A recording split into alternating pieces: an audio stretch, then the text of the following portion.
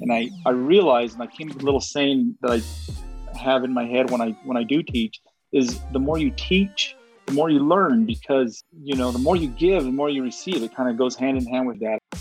That's the voice of Ramon Valdez, owner of Ramon Valdez Fine Furniture.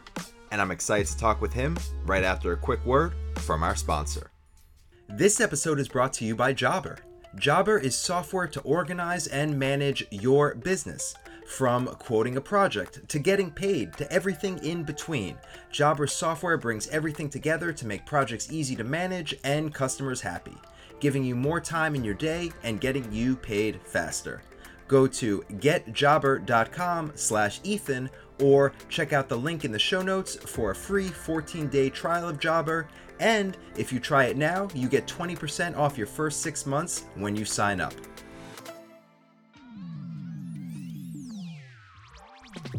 Hello and welcome to Building a Furniture Brand with Ethan Abramson, the show that talks about the business behind the furniture business.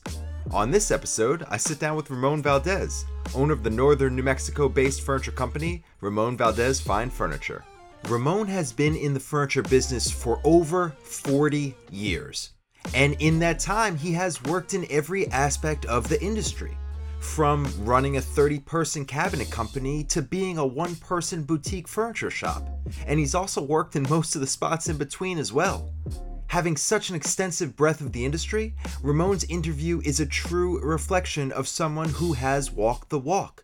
He has spent his life in the furniture business, and when we sat down to talk, instead of going into the technical side of the business, although we do talk on that as well, I truly want this episode to be a real look into someone who has made their life in the furniture business.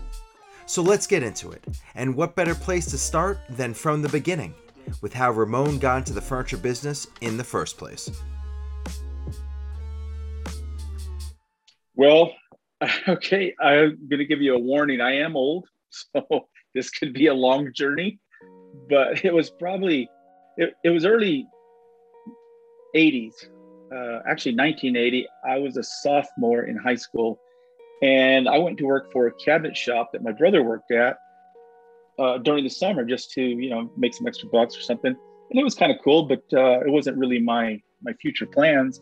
And I did that for a couple of years, and then in 82, as a senior, I had almost all my credits. I only needed a few classes, but some of the new classes that popped up were computer math, computer programming, computer science. And I signed up for all three of those. I thought this is going to be the direction I want to go. Computers were relatively new at the time. I told you I was old. And so that was my goal. Well, when the next year rolled around, they didn't have the teachers available for those classes. They were brand new and they dropped the classes. So I ended up getting a bunch of work release as a senior, and I went to work for this cabinet shop.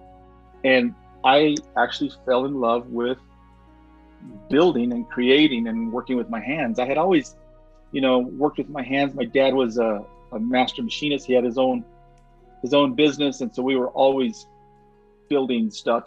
As a kid, I thought that every dad was able to build anything he needed, because that was my dad. He would just, I need this, and we'll just make it. He would just make whatever it was, whether it was specialized or something that he could buy off the shelf. He would make it. It would be better and stronger. And so I just thought that's how it was. So as I was working in this cabinet shop, I really realized I love doing this.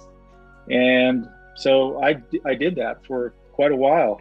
I ended up starting my own shop years later and did a lot of commercial casework. For those that don't know, it's a lot of Formica and for schools, banks, that type of work. And it wasn't exactly tapping into my creative side, but I love the challenges of making the processes more efficient and all that. I ended up getting a GB98, which is a general contractor's license. So I started building houses.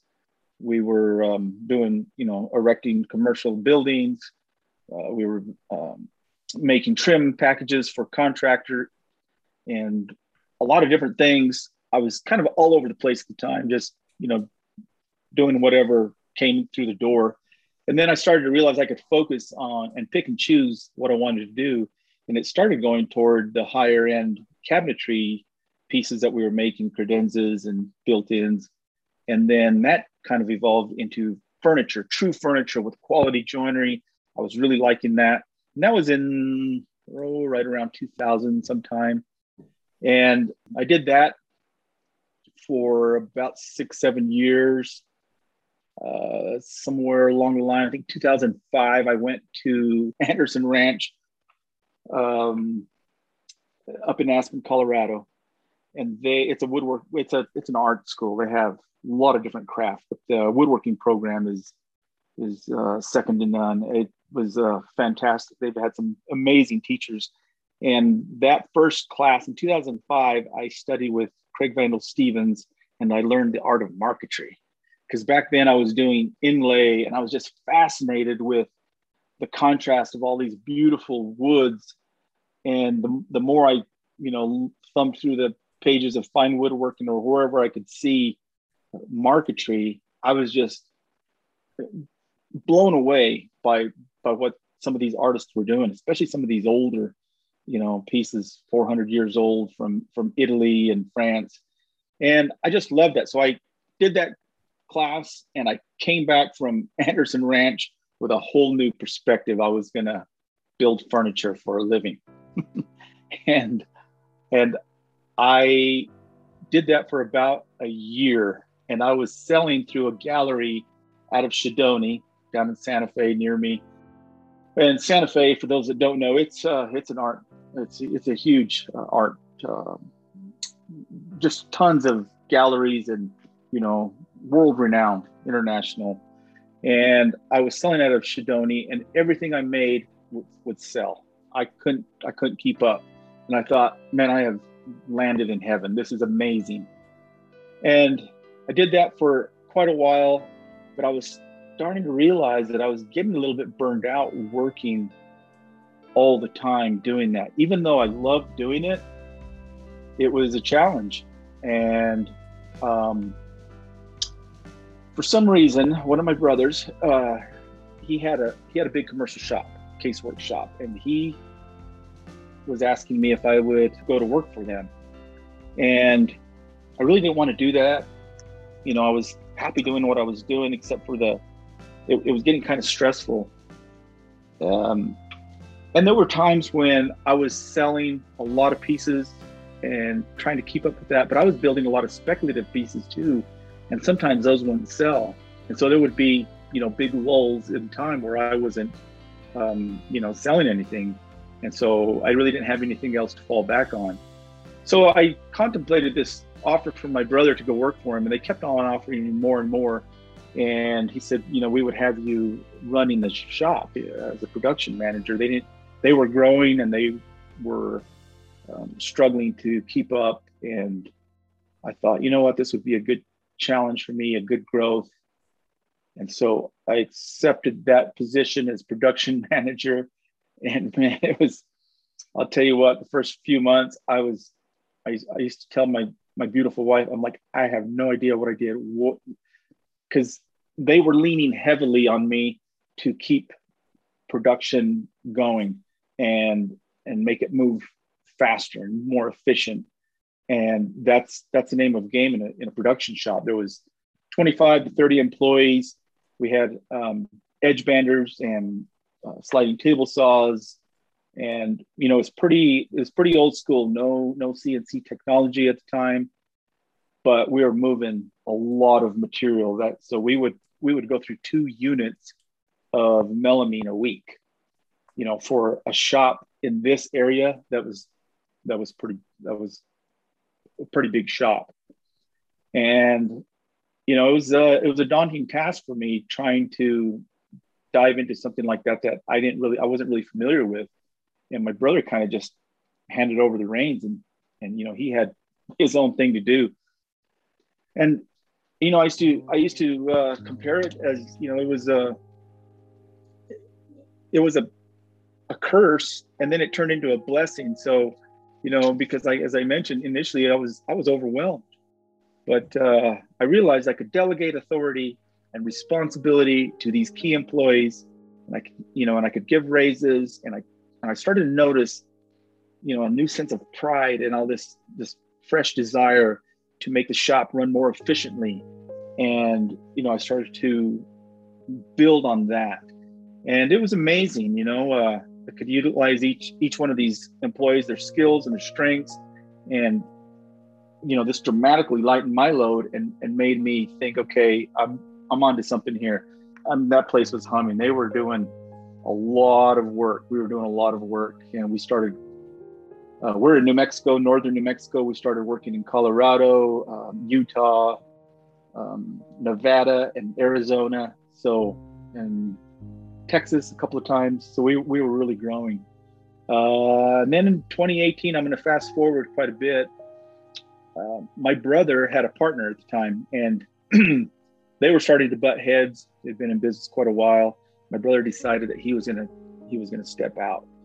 At the time, I was getting involved with Instagram, and I was working a lot after hours, working on my own stuff. Still doing commissions. I had always done commissions, since early 1980, probably, or even earlier than that. But I was always doing commissions, and I just thought through Instagram, maybe I can make this a business. I thought I was starting to get some followers, and I was starting to get known for my jigs and fixtures. I don't even remember when I started doing the domino dock. It's been maybe 6 years ago. So by 2018, I was, this kind of went off on a tangent, didn't it?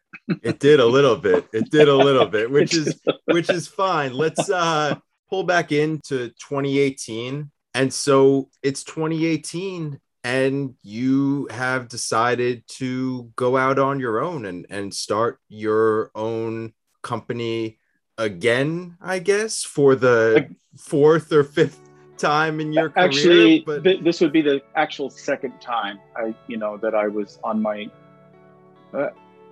third time. So I had a shop in Farmington. Well, yeah, the second time, third location, basically. So, I was a little nervous, but I am in a unique situation where, because of my age, and I don't have to work a lot like if I was raising a family. I have two beautiful boys, Darren and Derek. They're grown men now, and they've been gone for quite a while. When I was working with my brother running this commercial shop, we were making a lot of money. I invested in some real estate. We had some rentals. We had an apartment complex, and did pretty good. That was something that I just did on the side, and really didn't know a lot about it, but I just thought, this is probably a good idea. Everybody talks about real estate.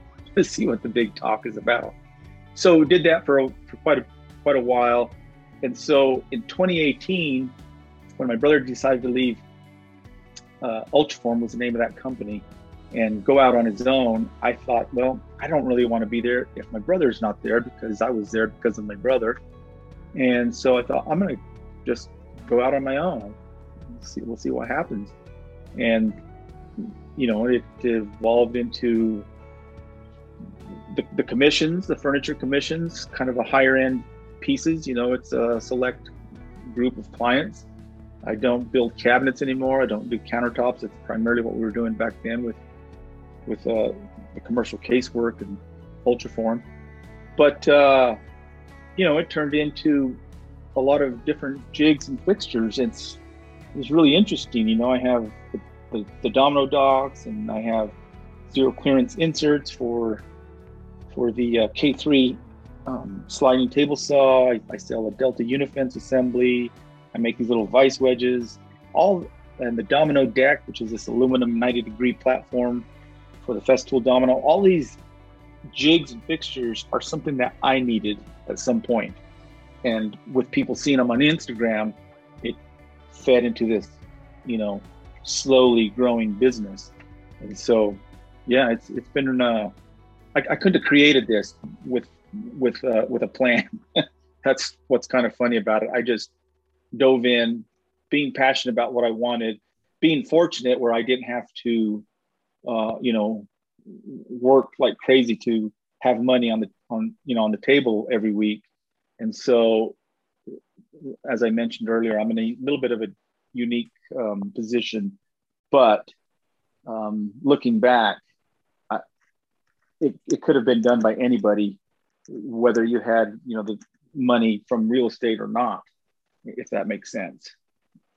Yeah, it all makes sense. And it is, as you warned us all at the beginning, it is quite a journey, but it is an exciting journey. And you definitely saw every different side of the industry, and such a contrast, because I know shops that work in Formica and office furniture and batch out furniture like that. And I've also been to those Santa Fe galleries, the furniture galleries that you talk about, and have seen the beautiful work that's there. So your career is definitely one of contrast, but both of those sides came together to make you who you are today in the industry. And we could definitely talk about your time running that big shop many years ago, but I'd really like to talk about what you're doing now. And before, it was definitely a commercial shop, but now it is back to an artistic shop and artistic furniture. And you view the furniture you make now as art, and yourself as an artist. If people ask you what you do, you call yourself the artist owner of your company, and you call your furniture functional art. And the word art is very much forward in the mind of your brand. So the idea of art and business don't always mix well. And you've been doing this for a long time. And I have to imagine that you found a good balance between the business side and the art side, which is what a lot of people who are starting out struggle with. So can you talk a little bit about how you've been able to balance both sides, and how you have been able to still make a living while feeling that you're staying true to that artistic passion pursuit? That is it's a tough question. It's hard for me to answer specifically, because there's so many different aspects of it. People that want to build furniture, I tell people, if you want to make a lot of money and you want to build furniture, you should figure out a different way to make a lot of money and then come back and build furniture. Because if you're jumping into something head first, I'm going to build furniture, I'm going to make a lot of money, you're going to be working a lot, and you may get lucky and pull that off.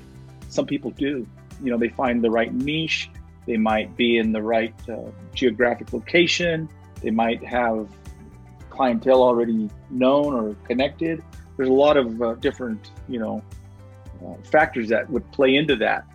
But for me, I want to build furniture, but I didn't want to build furniture full time. I love jigs and fixtures and developing processes and putting all that together. That's just kind of how my brain works, and probably due in part to being a production manager for all those years. And I like doing that. And I never really wanted to build furniture full time, except for when I was selling that one year at Shidoni Gallery, and everything I made was selling. It was like boom, boom, boom. But when that slowed down, it made me rethink, like, this might not be able to sustain. And everything has changed since then. I think there are more furniture makers now than ever that are being discovered via, the internet and social media. And, I truly believe that's why a lot of the prices of lumber and exotic species have gone up, because there's more people doing it. There's a bigger demand. It ties right in with demand and supply. And I think it's also amazing that there's more handmade now.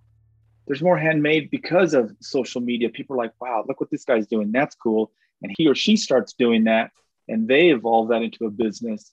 And I think that's an amazing thing when you can find something that you love. You hear this all the time, and it's not work because you just love doing it. But the balance between loving what you do and the business side, that's a very fine line. I'm very fortunate. My wife helps me a lot with the business side, and we hired an accountant, which is also a huge help. So you're not, in the office struggling over these forms and documents and different aspects of taxes and all that when your mind is wanting to be out in the shop creating. So there's a lot of different directions. And then when you talk about employees, it's another aspect. I decided that I didn't want to have any employees because let's face it, I get bored easily with a project, and not a specific. If I'm working on a specific project, I am on that to the end. I don't get bored with that. But when that project's done, I might not want to work on another project. I might want to work on. I'm always at my dad's shop. He has a machine shop. He's not there anymore. But my brother and I are always out there working on stuff. And so working on different things is really important to me. So, it's hard for me to give advice to somebody starting out because my goals and desires and as related to woodworking is going to be different, but it can be done. I mean, you see people doing it all the time. I think the big focus is on establishing good, trustworthy relationships and with good clientele. That's really important because those will be, or they can be, repeat customers. And if you have, a handful of those, man, that'll make a big difference. Speculative pieces, I think that whole world has changed. Galleries seem to be slowing down a little bit, and making speculative pieces of furniture and putting them in galleries, you might be waiting a while. I think a lot of people have pulled their work from galleries and they have just made their own website. They have their own galleries online, and it's gone in a different direction. But it's still an amazing journey that I've had. I've tried to go to school, or not school, but take classes to learn aspects that I'm interested in. I studied with Michael Fortune in 2007, also up at Anderson Ranch. Then in 2012, I took about a week-long marquetry class with Silas Kopp, which was really fascinating. It was a different process that I had learned from Craig Vandal Stevens, but I've kind of melded the two and put in my own aspect of it to develop my own method of marquetry, which is it works for me. And so I think it's important to always be learning and growing in that regard, in the artisan side, the artistic side, and then the business side. There's a lot to learn there, but if you can hire some of that out, my wife helps me, an accountant helps me. If I have questions, I can ask my brother. He's pretty knowledgeable on the business end, but it's a lot. You have to love all of it, and that's the best way to move forward with something like that in any business, really, right? It is a lot. Having a furniture business is a lot to handle, and there is the building side, there's the marketing side, there is the back end numbers side. And I agree, you don't always have to reinvent the wheel when it comes to those different sides of it. If you are good at one side and you don't want to take on the accounting side, there are people who love the accounting side and don't want to build the furniture. And there is no shame in, and more than no shame, it is actually usually the smart move to talk to somebody who knows more about a topic than you do, and to get that advice or to hire that person on, because you don't need to wear every single hat in a business. You need to understand the different hats, but you don't need to be every single position in your company. There's an opportunity to do the things you love and you're good at, and to send that other stuff out. And I'm sure over the years in the different businesses and different iterations of furniture making that you've seen, you understand that all too well. Yeah, that's very well put about the different hats and hiring out somebody else to do an aspect of the furniture that you're not comfortable with, whether it's a piece of stained glass or maybe some marquetry or whatever. I've done a lot of little marquetry pieces for different furniture people that have either incorporated them into a piece of furniture that they were making, or even name tags for their workbenches. But just there is no shame in that, and a lot of this is a learning process for me. And I didn't realize that before I got involved with Instagram. There is so much information that you learn. You start to realize, wow, as a matter of fact, Phil Morley had wanted to learn marquetry, and I sent him one of my marquetry classes. I have a marquetry class 101, and he realized that, this is a lot. He could definitely sit down and learn that, but really that hand-eye coordination of doing marquetry for years is where you have to be in order to pull off something very technical that's going to go in a piece that matches his work. And he realized that. And I thought that was amazing and humble of him to say, you know what, I want you to do this. You create this marquetry motif for my work. I love that. I absolutely love that. It was a huge honor for me, and a little nervous making, but I thought that was amazing. And it dawned on me, as you mentioned, that that you don't have to wear all those hats. You recognize and be aware of all those hats, and let somebody else do some of that you're not comfortable with. And for me, accounting and taxes is definitely one that I am not comfortable with.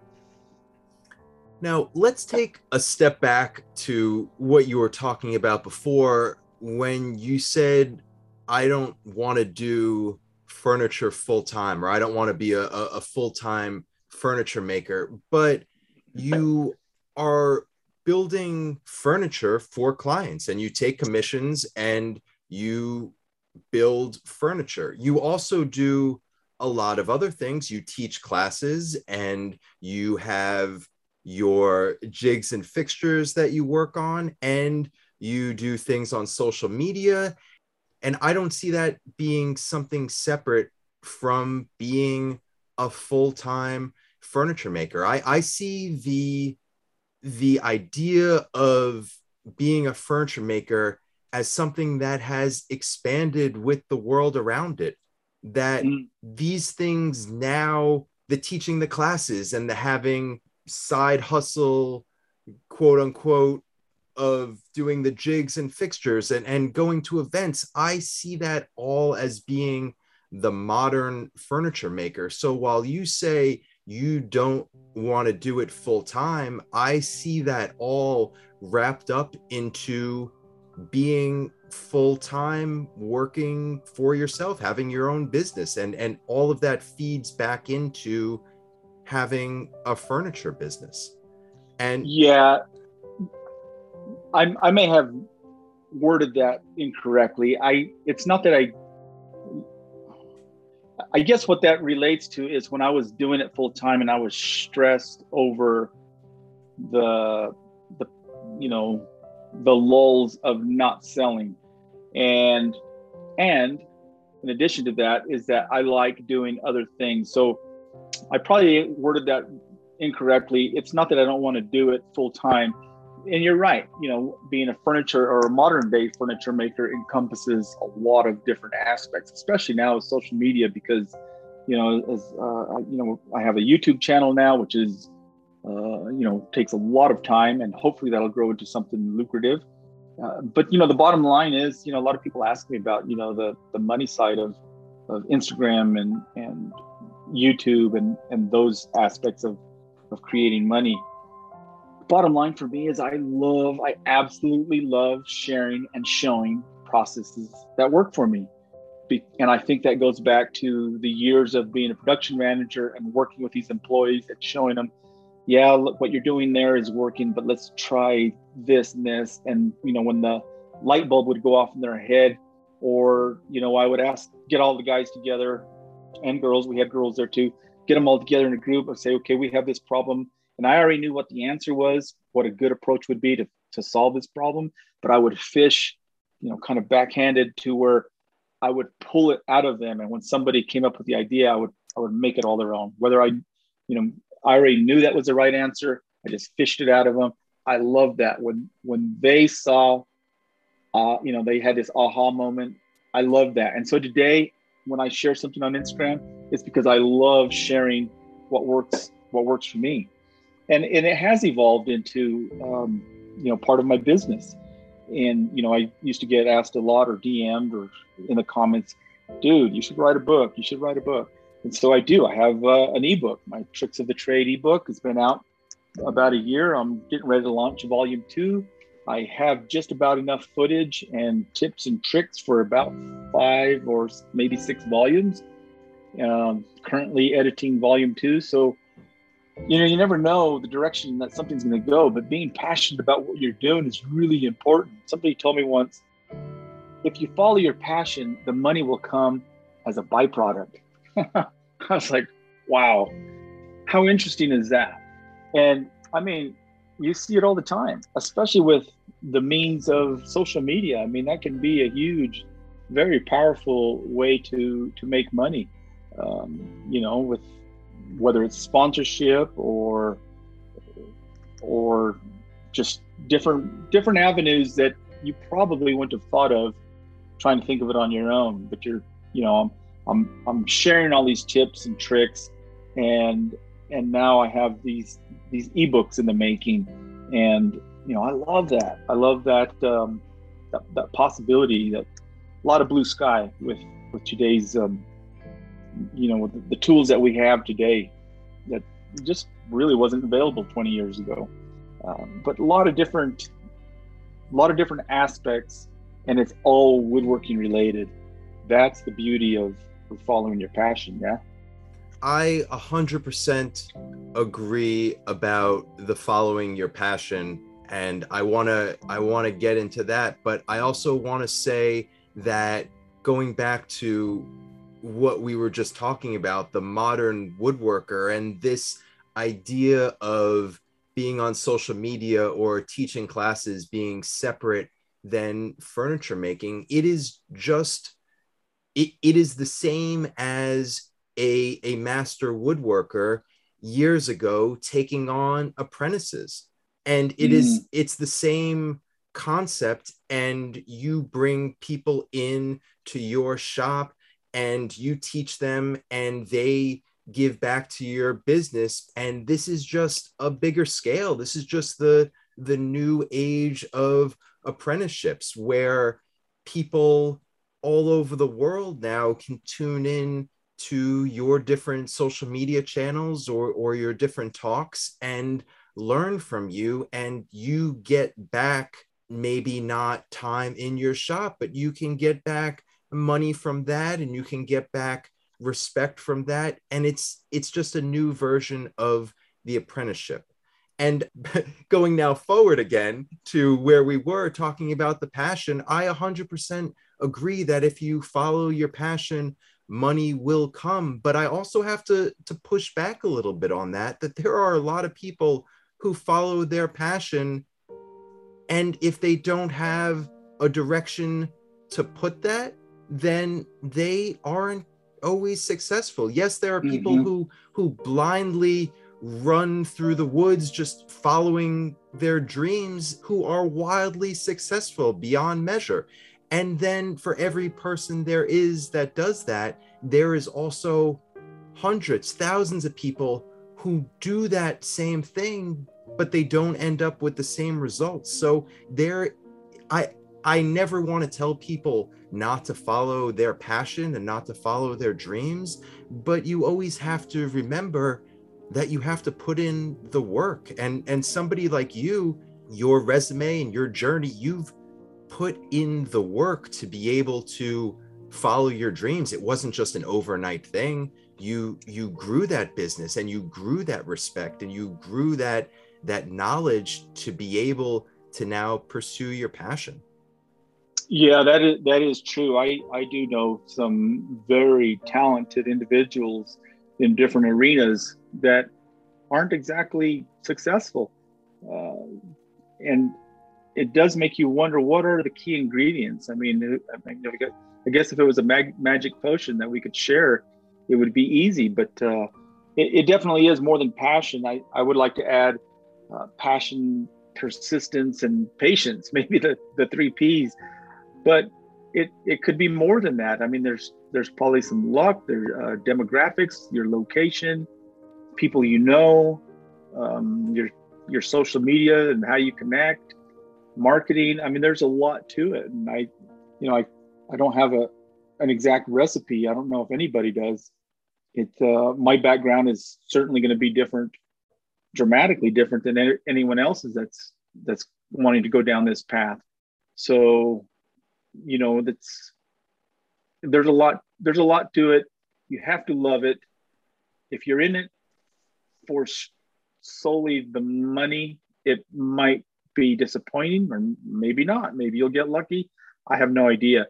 I absolutely love woodworking and all aspects related, and that is what's made. I'm in love with my life. I love what I do. The money is meh, but growing.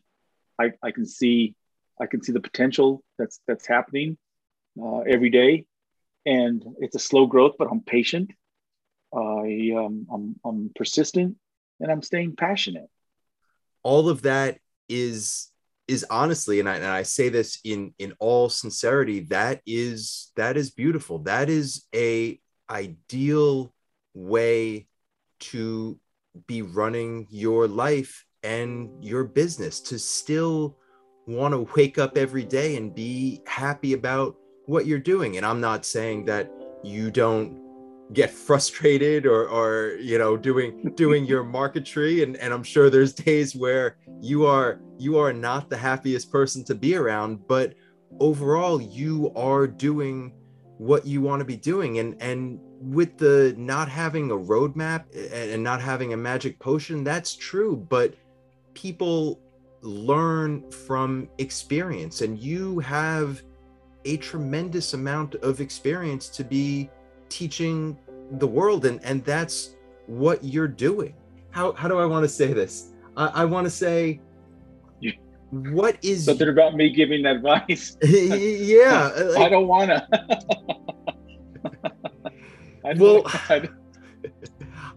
I hear what you're saying, and I do, and this is usually the part in the show where I ask people who have been there, who have climbed that mountain and are looking back at the successes they have. They still know that they're not at the peak. There's always more to climb, but you look back and you see what's worked for you and what can you share with the community as a whole. And I know that you share a lot of things daily with people about this. So there isn't an exact answer, but I'm sure you have a takeaway. I have one little thing I would like to share. Perfect. I think it's really important, if you're going to be a furniture maker, to either have the skills already or take some classes, learn how to sharpen. That is so fundamental. That is going to help you. You don't need to. I hear people saying, to learn to use a card scraper correctly, it's going to take a year. That's ridiculous. Find out what's really important to me when it's all about processes. And this came from my production manager background, is not showing somebody how to move their hands to create whatever technique or process or, situation that they're trying to do, but understand. For instance, when you're sharpening, you're trying to get two planes of metal to come to a sharp point, right? That's the goal. All this stuff about sandpaper and glass and Japanese water stones and tormek, those are all the means to get there. There is no one way to do it, and people will argue that, and that's fine. I think the bottom line is a sharp tool. That's the goal. So I'm the guy that says use whatever tool to make the job happen fastest. I am not a hand tool purist by any means. I am not completely, headstrong for machines, high-end machines or machines in general. I think whatever tool works the best. I mean, there's sometimes a joiner is the best tool, and so there's sometimes that a hand plane is going to do a better job than the joiner. But that is just experience and learning those key components of what you need to make that happen is really important. Learning how to sharpen, learning those fundamentals, learning why joinery works the way it does, what makes a strong joint. When to use screws in furniture. I use screws in furniture. I think it's ridiculous when I hear people say that screws don't belong in fine furniture. Look at a hidden joint. You might be surprised that there's a screw in there. The screw could just be a clamp until something went together. It gets covered up. Now, if you're building your furniture components and it's just screwed together, well, that's where that's where you can see that would be a problem. But learning all this stuff, it takes experience, and you can get past a lot of the pitfalls or learning bad habits by going to a school or a class. It doesn't have to be a whole year long, and a lot that would be very expensive. But you can take classes, and they're available all over the country, and now with Zoom and over the internet. So taking classes and learning some areas that you're not quite efficient yet can really propel you past some of those past some of those blocks that you normally would have. Now, you took it very much to the technical side, but I think it also works for the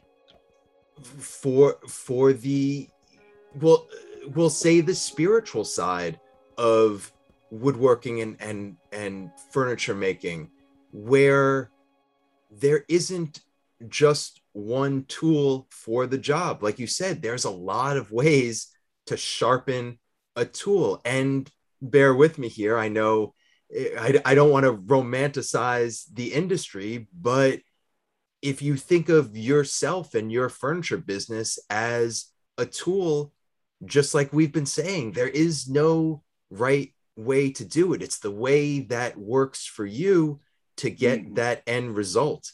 And I know that, that might be a little out there for some people, but that is the way I think about it, that you can use all the different things in your arsenal, all the things that you've learned from all the different mentors you've had in your life to build the furniture company that works for you.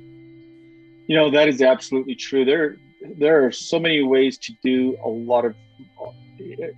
Every time I'm on Instagram and I see someone doing something different than I do, I'm like, that's interesting.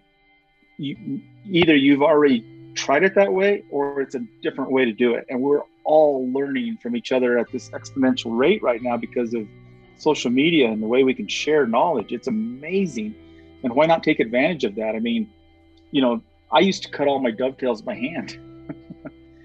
and I still can. It would probably take a little bit of practice to get back where I was efficient. And I used to do a lot of shows, a lot of furniture shows, mostly local or out of state, not too far.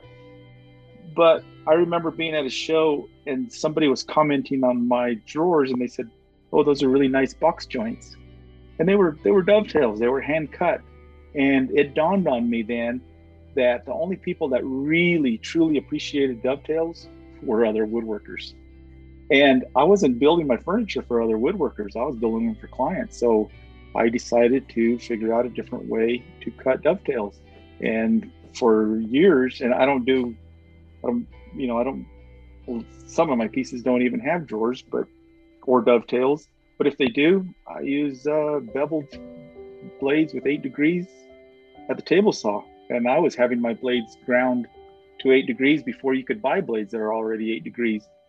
So whatever works for you, you have to be, well, you don't have to. I mean, you don't have to be efficient. But for me, if I'm going to be cutting a lot of drawers and I want them all to be dovetailed, and I might even use a dovetail jig. It really depends on what you resonate with and what feels right to you. If you want to cut them all by hand, that's a great accomplishment. You can tell everybody that you cut them all by hand.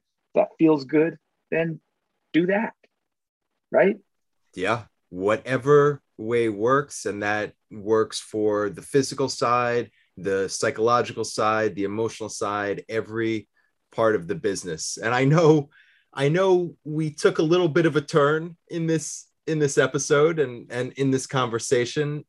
And I don't think it's a bad thing. I think that not talking necessarily about the ins and outs of your pricing and structuring your company and things like that, that's all great stuff to hear. But I really like the direction of this episode. And I think that people can take just as much away from it as if we got into the ones and zeros of it. So I know that you have a lot of information out there and a wealth of knowledge outside of this conversation that all people need to do is search your name or even just reach out to you, and they can go into greater depth about some of your business practices and things like that. But I really truly appreciate you taking us on your journey and going beyond just the skin deep of your company and into the heart of it. So thank you so much for your time, and I really do appreciate you sharing your knowledge and your passion and your help with this community, not only now but for the 40 years that you've been doing this. Man, Ethan, I got to tell you, I really appreciate you inviting me on the show. I apologize for going on a different tangent than the premise of your No, not at all. This is it. This is the premise. This is how you built your company. This is it. Yeah, I have a little saying that I used to really say to myself, but when I was teaching marketry classes up at our local college, I realized, a lot of the students would be asking me questions or, just different things that I hadn't thought of to actually teach because I was so used to doing the process myself. And I realized, and I came with a little saying that I have in my head when I do teach, is the more you teach, the more you learn, because it's an amazing thing that, the more you give, the more you receive. It kind of goes hand in hand with that. So there's spiritual side with that. And I love that. I am kind of a spiritual person. I believe in good karma and doing good and it coming back. And that's not really why you do it, but it just feels good to share. It feels good to show people. And, I love the opportunity. I appreciate the opportunity. And thanks for having me. Thanks so much for listening to Building a Furniture Brand with Ethan Abramson. If you liked what you heard, you can subscribe to this podcast anywhere you like to listen.